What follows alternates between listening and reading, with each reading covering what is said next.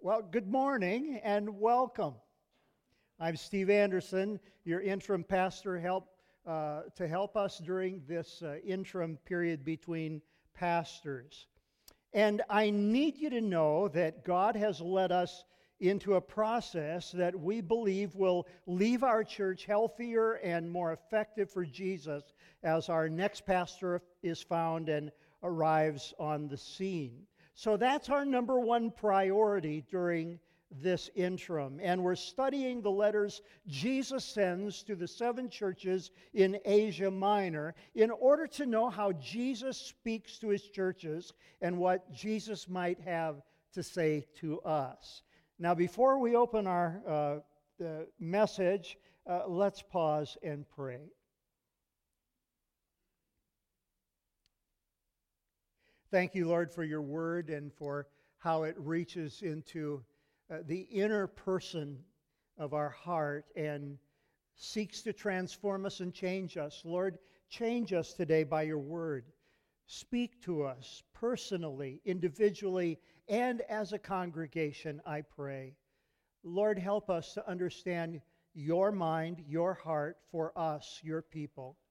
Speak, Lord. Your children are listening. Amen. So have you ever been surprised about yourself?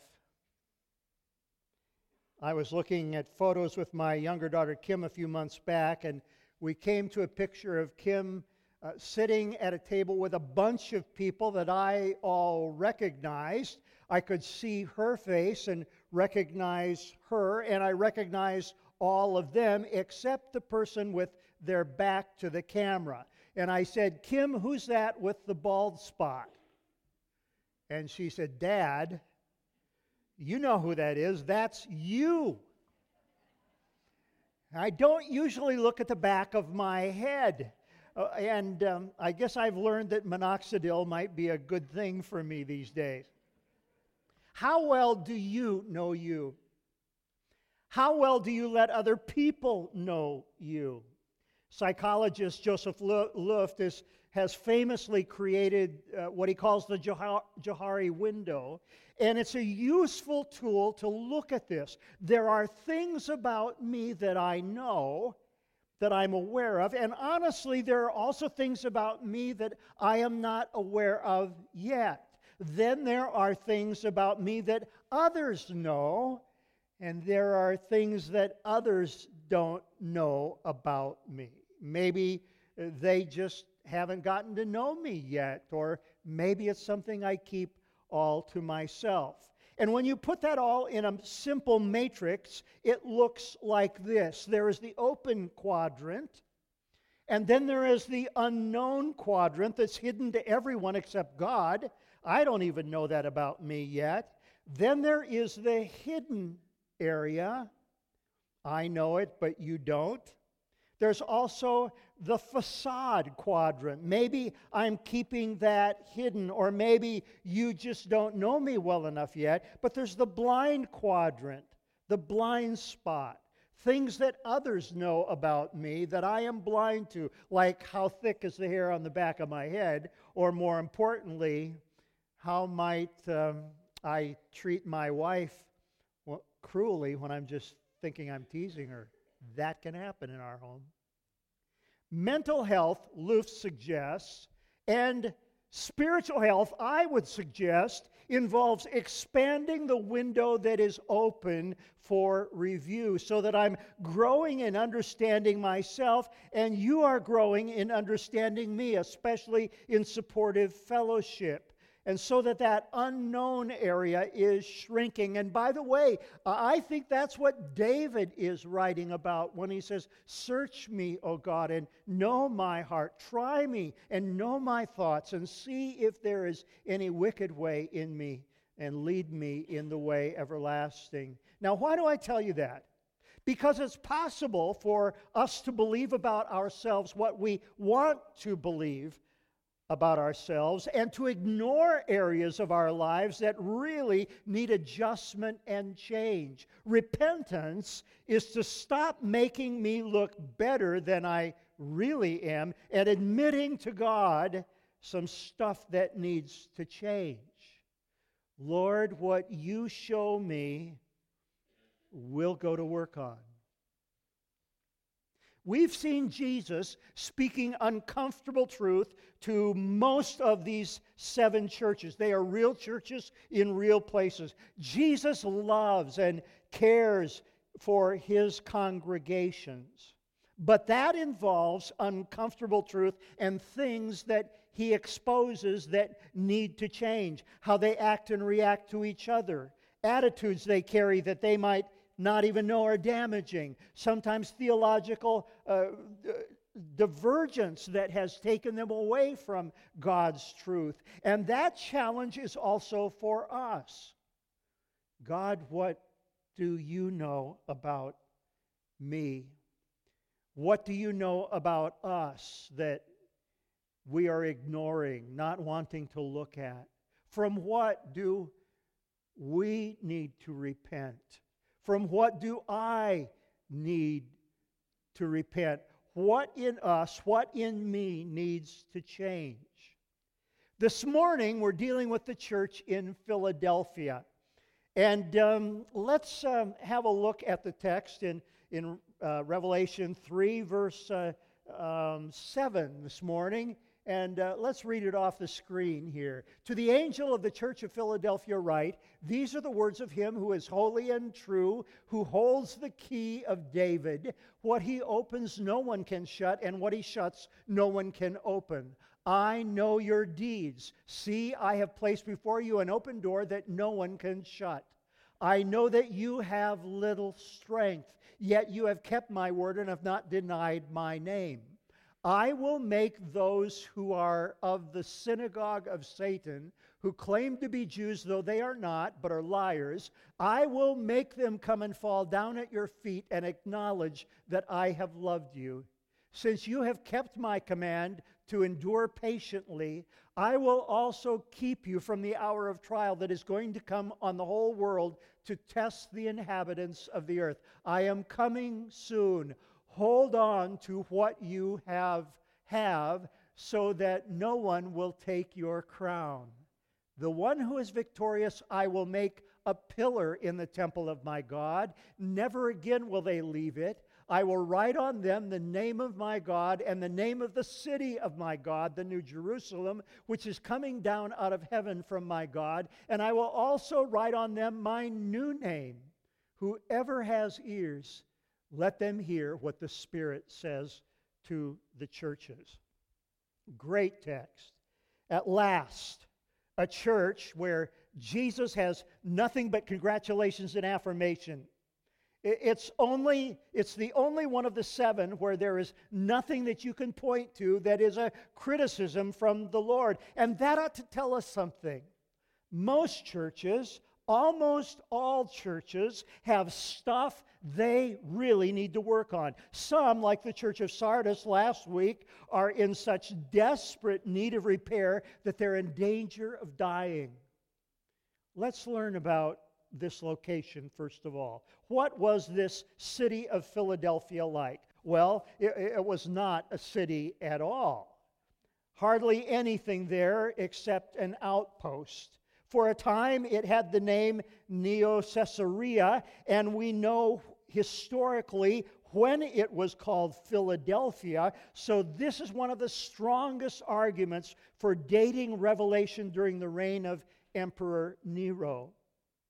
It was a village, actually, on the trade routes to the eastern provinces where the gospel still needed to reach. Keep that in mind as we get to the challenge. It was most known for its amazing grapes and wine because of the volcanic soil that was there. And along with the volcanoes came severe earthquakes, sometimes tragic earthquakes. It sits right on a geological fault. So this little town had experienced total destruction of their city, and it happened regularly. So these people suffered. We'll also see that the believers there experienced significant persecution and suffering. So here's a tiny little church in an out-of-the-way place nobody takes seriously, And yet, because this little town sits on an important trade route to the east, and because they are faithful and obedient to Jesus' mission, here is a church with a huge outreach opportunity, and that God is going to open for them, and what a blessing it's going to be. Like other churches here, we also see this template or this outline. First, the credentials and salutation. Jesus is the one who is holy and true, who holds the key of David, who opens what no one can shut, who closes what no one can open. And this is a nearly perfect quote from Isaiah 22:22, a prophecy of blessing originally about King Hezekiah's finance minister, but now is applied to Jesus. Jesus holds the keys. He opens and closes, and no one dares countermand him. Closed doors, but open doors of huge opportunity. And listen, it is Jesus who puts opportunities before us, before any church. Sounds a bit like Matthew 16, doesn't it? Jesus' word to Peter, keys to the kingdom, binding and loosing. But here it is Jesus with the keys who opens and closes. And the thought flows right into the words of commendation and congratulation. Next verse. I know your deeds.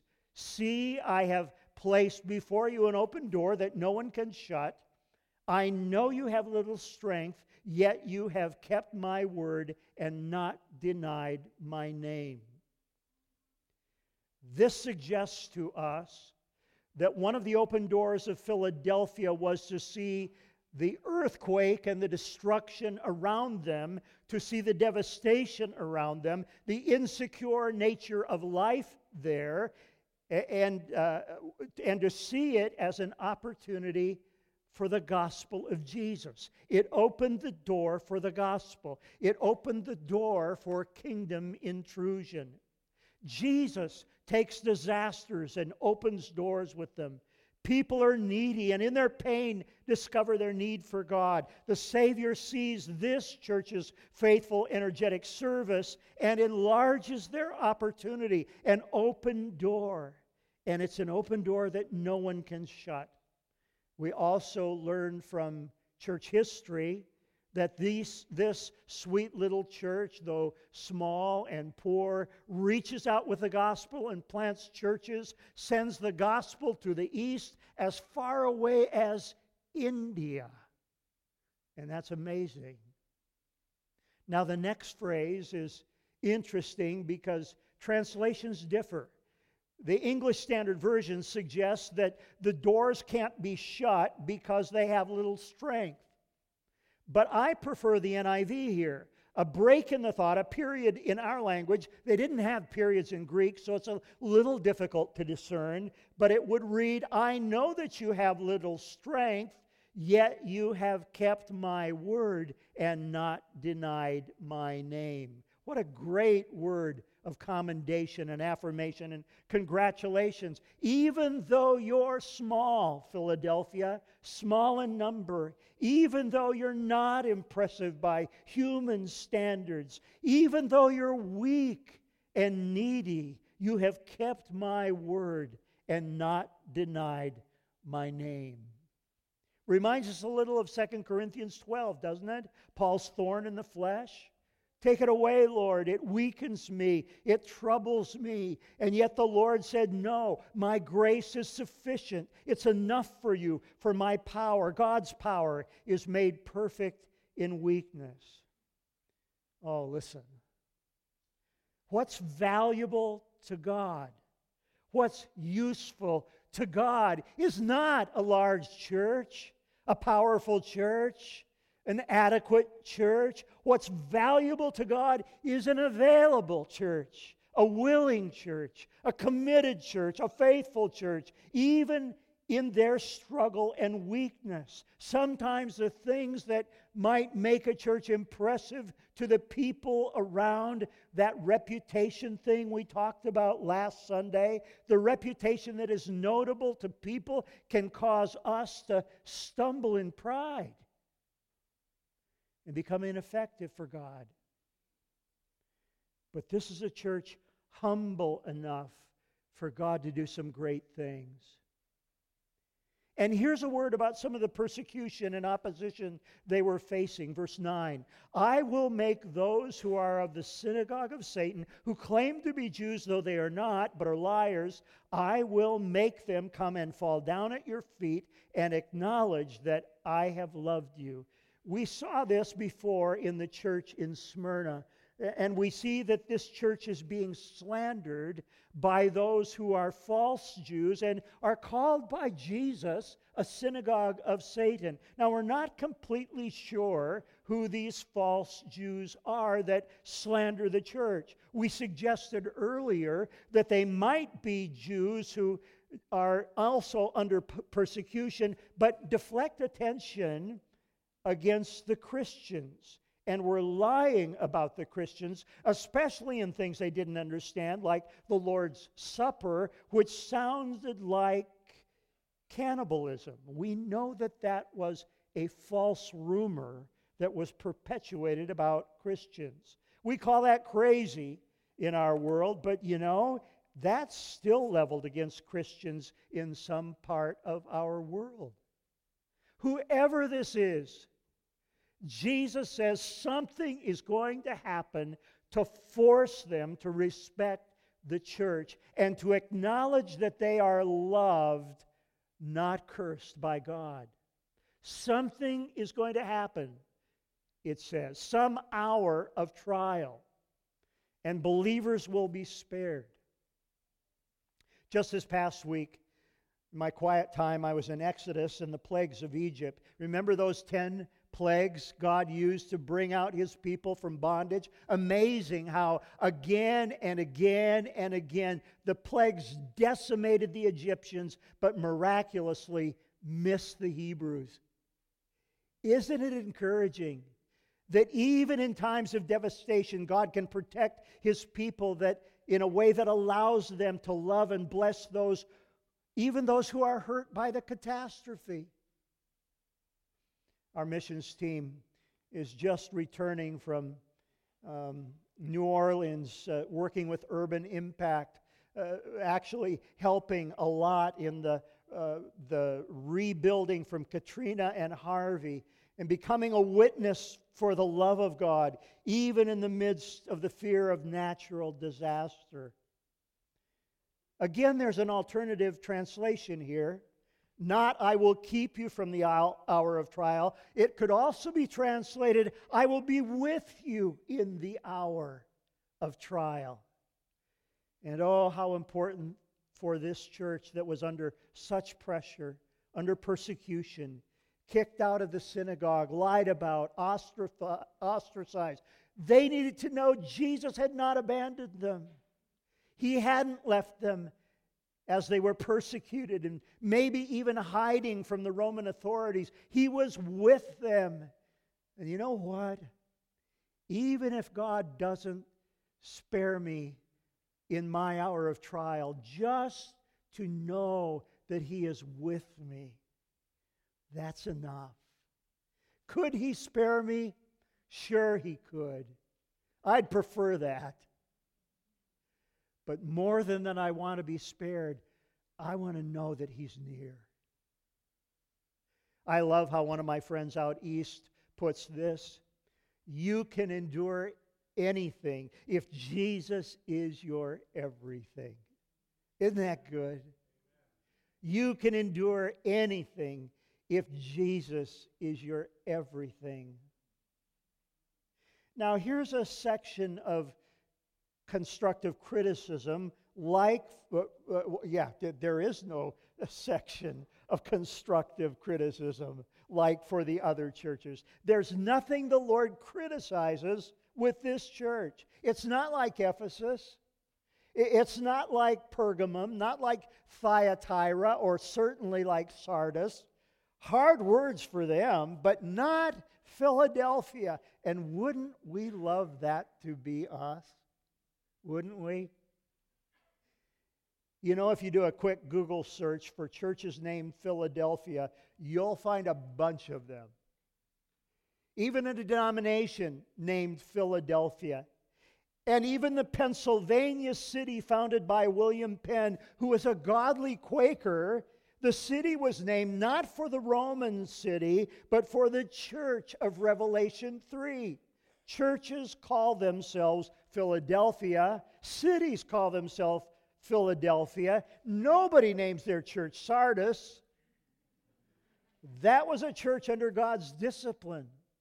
But Philadelphia, that was a church under God's blessing. Wouldn't we love to be them? But listen, you've got to know that in all of Jesus' evaluation of the 7 churches, whether he's saying, I have this against you, or saying, well done, good and faithful servants, his words come only from his great love for the church, his love for us, for our health and blessing. Jesus loves his congregations. There is a section of crucial counsel, and these specific words are repeated often throughout Revelation. Jesus says, I'm coming quickly. I'm coming quickly. I'm coming soon. Here he says, hold fast to what you have so that no one will steal your crown. I remember my grandmother challenging me always to be ready for Jesus' return. I can hear her speaking to me today. She would say, don't do anything you'd be embarrassed for Jesus to find you doing. Do only what you'd want Jesus to find you doing. Adrian Rogers has said, we ought to be living as if Jesus died yesterday, rose this morning, and is coming back this afternoon. And wow, that's good. That is so good. Jesus wrote to the Philadelphia church almost 2,000 years ago. Almost 2,000 years ago. And that means we live closer to his return today. I'm coming quickly. He said to them, I'm coming soon. For us, he's coming sooner. I don't want to be surprised. I don't want to be shocked. I don't want to be caught embarrassed at his coming. Hold tight to what you have, Jesus says. What did they have? Kenneth Quick writes, they had their testimony of faithfulness during bitter persecution. They had an open door of opportunity for greater ministry. They had the Lord's favor, and they'd already won a crown for the way they'd run the race. You know, the Greek games they'd be familiar with, the crown was a laurel wreath the champion would wear. Jesus speaks as if they'd already won it. They're far ahead of the pack behind them. But don't stumble so that someone else ends up on the medal platform. And now the conditional promise. The one who is victorious, I will make a pillar in the temple of my God. Never again will they leave it. Do you know where that phrase comes from? He's a pillar of the church. Comes from here. And what does it mean? It means he's a solid foundation. He's a dependable support. He's a rock-solid, dependable person that can be trusted to carry responsibility. He's an overcomer, and he's a pillar in the temple of God. And wow, would this have resonated with those in Philadelphia. The earthquakes they experienced, the architects had figured out how to build shock-absorbing pillars at Philadelphia, not like those beautiful, slender marble columns of most temples. The foundations would split. The walls would fall. The roof would cave in. But one thing remained. There were the pillars. And these believers would think, whatever happens, the world may shake, the earth may quake, but we will stand because Jesus has made us pillars. We will overcome. We will stand strong regardless of what comes. We can endure anything because Jesus is our everything. By the way, none of the original 7 churches still survives. All of them eventually died. And there's a reminder of that in the picture. You see between the pillars, you see a Muslim mosque. There are today Christian churches in most of those cities, but not the original congregations. John wrote to the Philadelphia church and wrote to them that they were strong and vital, taking every opportunity for the Lord. And that church history tells us, endured for 1,200 years. They not just survived, they thrived. You're a pillar, Philadelphia. When the others fall in the earthquakes of trouble and trial and persecution, you will stand. And then Jesus takes out his chisel and says, I will write on them the name of my God and the name of the city of my God, the New Jerusalem coming down out of heaven from God. And I will also write on them my new name. Listen again. You're a pillar, and the Lord is writing his name on you. Remember when you were little and your mom would write your name on your stuff? Why did she do that? It's a mark of ownership. So if it's misplaced, we know who it belongs to. Listen, you belong to Jesus. His name is chiseled on you. No one else. You're his treasured possession. And he writes the name of the city, the New Jerusalem. That's your citizenship. You know, nations rise and nations fall. And I know this is not a popular idea, but listen, if Jesus should tarry, this civilization will go the way of all previous civilizations. Already we are seeing signs of our own destruction. But as the writer of Hebrews says, our citizenship is in heaven. Our loyalty is to the kingdom. We belong to the city of God, the New Jerusalem, that will one day be here in all of its glory. Our loyalty is to the reign of King Jesus. Quickly now, some applications. Can you hear what Jesus is still saying to the churches?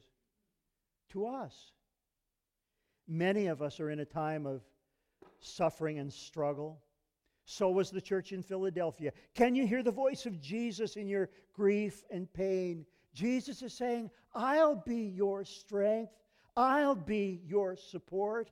You don't have to be strong because I'll be your strength. Do you feel weak? My strength, Jesus says, is made perfect in your weakness. Do you feel weak, Christian? Do you feel weak, Lakewood? That's good. Because you can't be proud when you're weak. My grace is enough for you. Let me heal you and restore you. God does good work with weakness. Here's a small church, a backwoods church, a struggling church, a persecuted church, but they didn't just survive. In their weakness, God used them in a powerful expanse of the gospel. And here's a second application. And it comes in the form of a question. Do you endure under struggle and trial? Or do you fold? Are you a pillar or a crumbling wall? Do you endure in hardship and struggle? Here's something I hesitated to say because I don't want to unwisely accuse. But you know, every church goes through trial and struggle. Every church. None have it easy because we live in a sinful world and churches are made up of sinners. Forgiven sinners, but sinners nonetheless. Some Christians are quick to escape a church going through trial and trouble, and they bounce from one church to the next until that church goes through trial, and then they bounce again. So here's the question. Pillars or crumbling walls. In Philadelphia, they knew the difference. In that day, they didn't have the option of picking up and going from first church to second church. There was only one church, and they endured. And let me say, because you're the ones who have remained,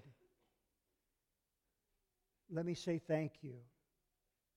Jesus values your endurance. Did you notice how those Jesus commends, He commends for their endurance? But are you going to pick up the slack? Are you going to remain supportive? Are you going to remain a pillar? Are you going to be a part of the solution? Wow.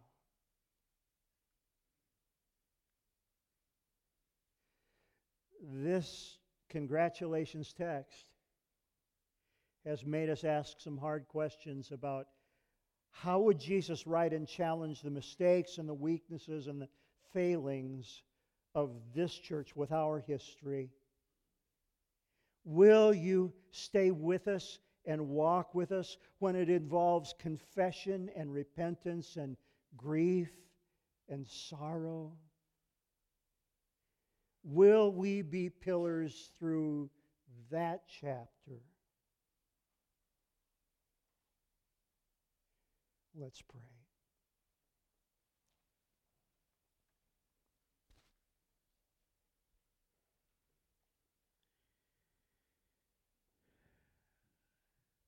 Oh Lord Jesus, we need you.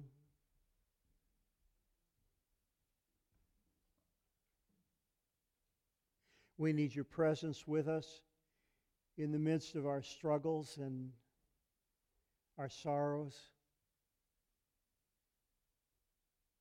We need you with us in the midst of those questions of where have we been and where should we go? We need your presence with us, Holy Spirit, as we ask those hard questions and seek to expand the open quadrant of our life ministry. Help us, Lord Jesus. We are yours. We belong to you, to no one else.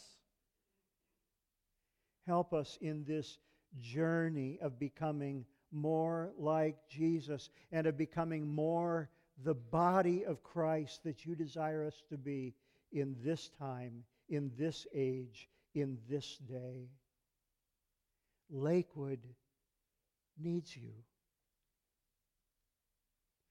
Thank you that you will not abandon us. Thank you that you're good for all of our needs. Thank you that you are strong even when we are weak. In Jesus' sweet name we pray.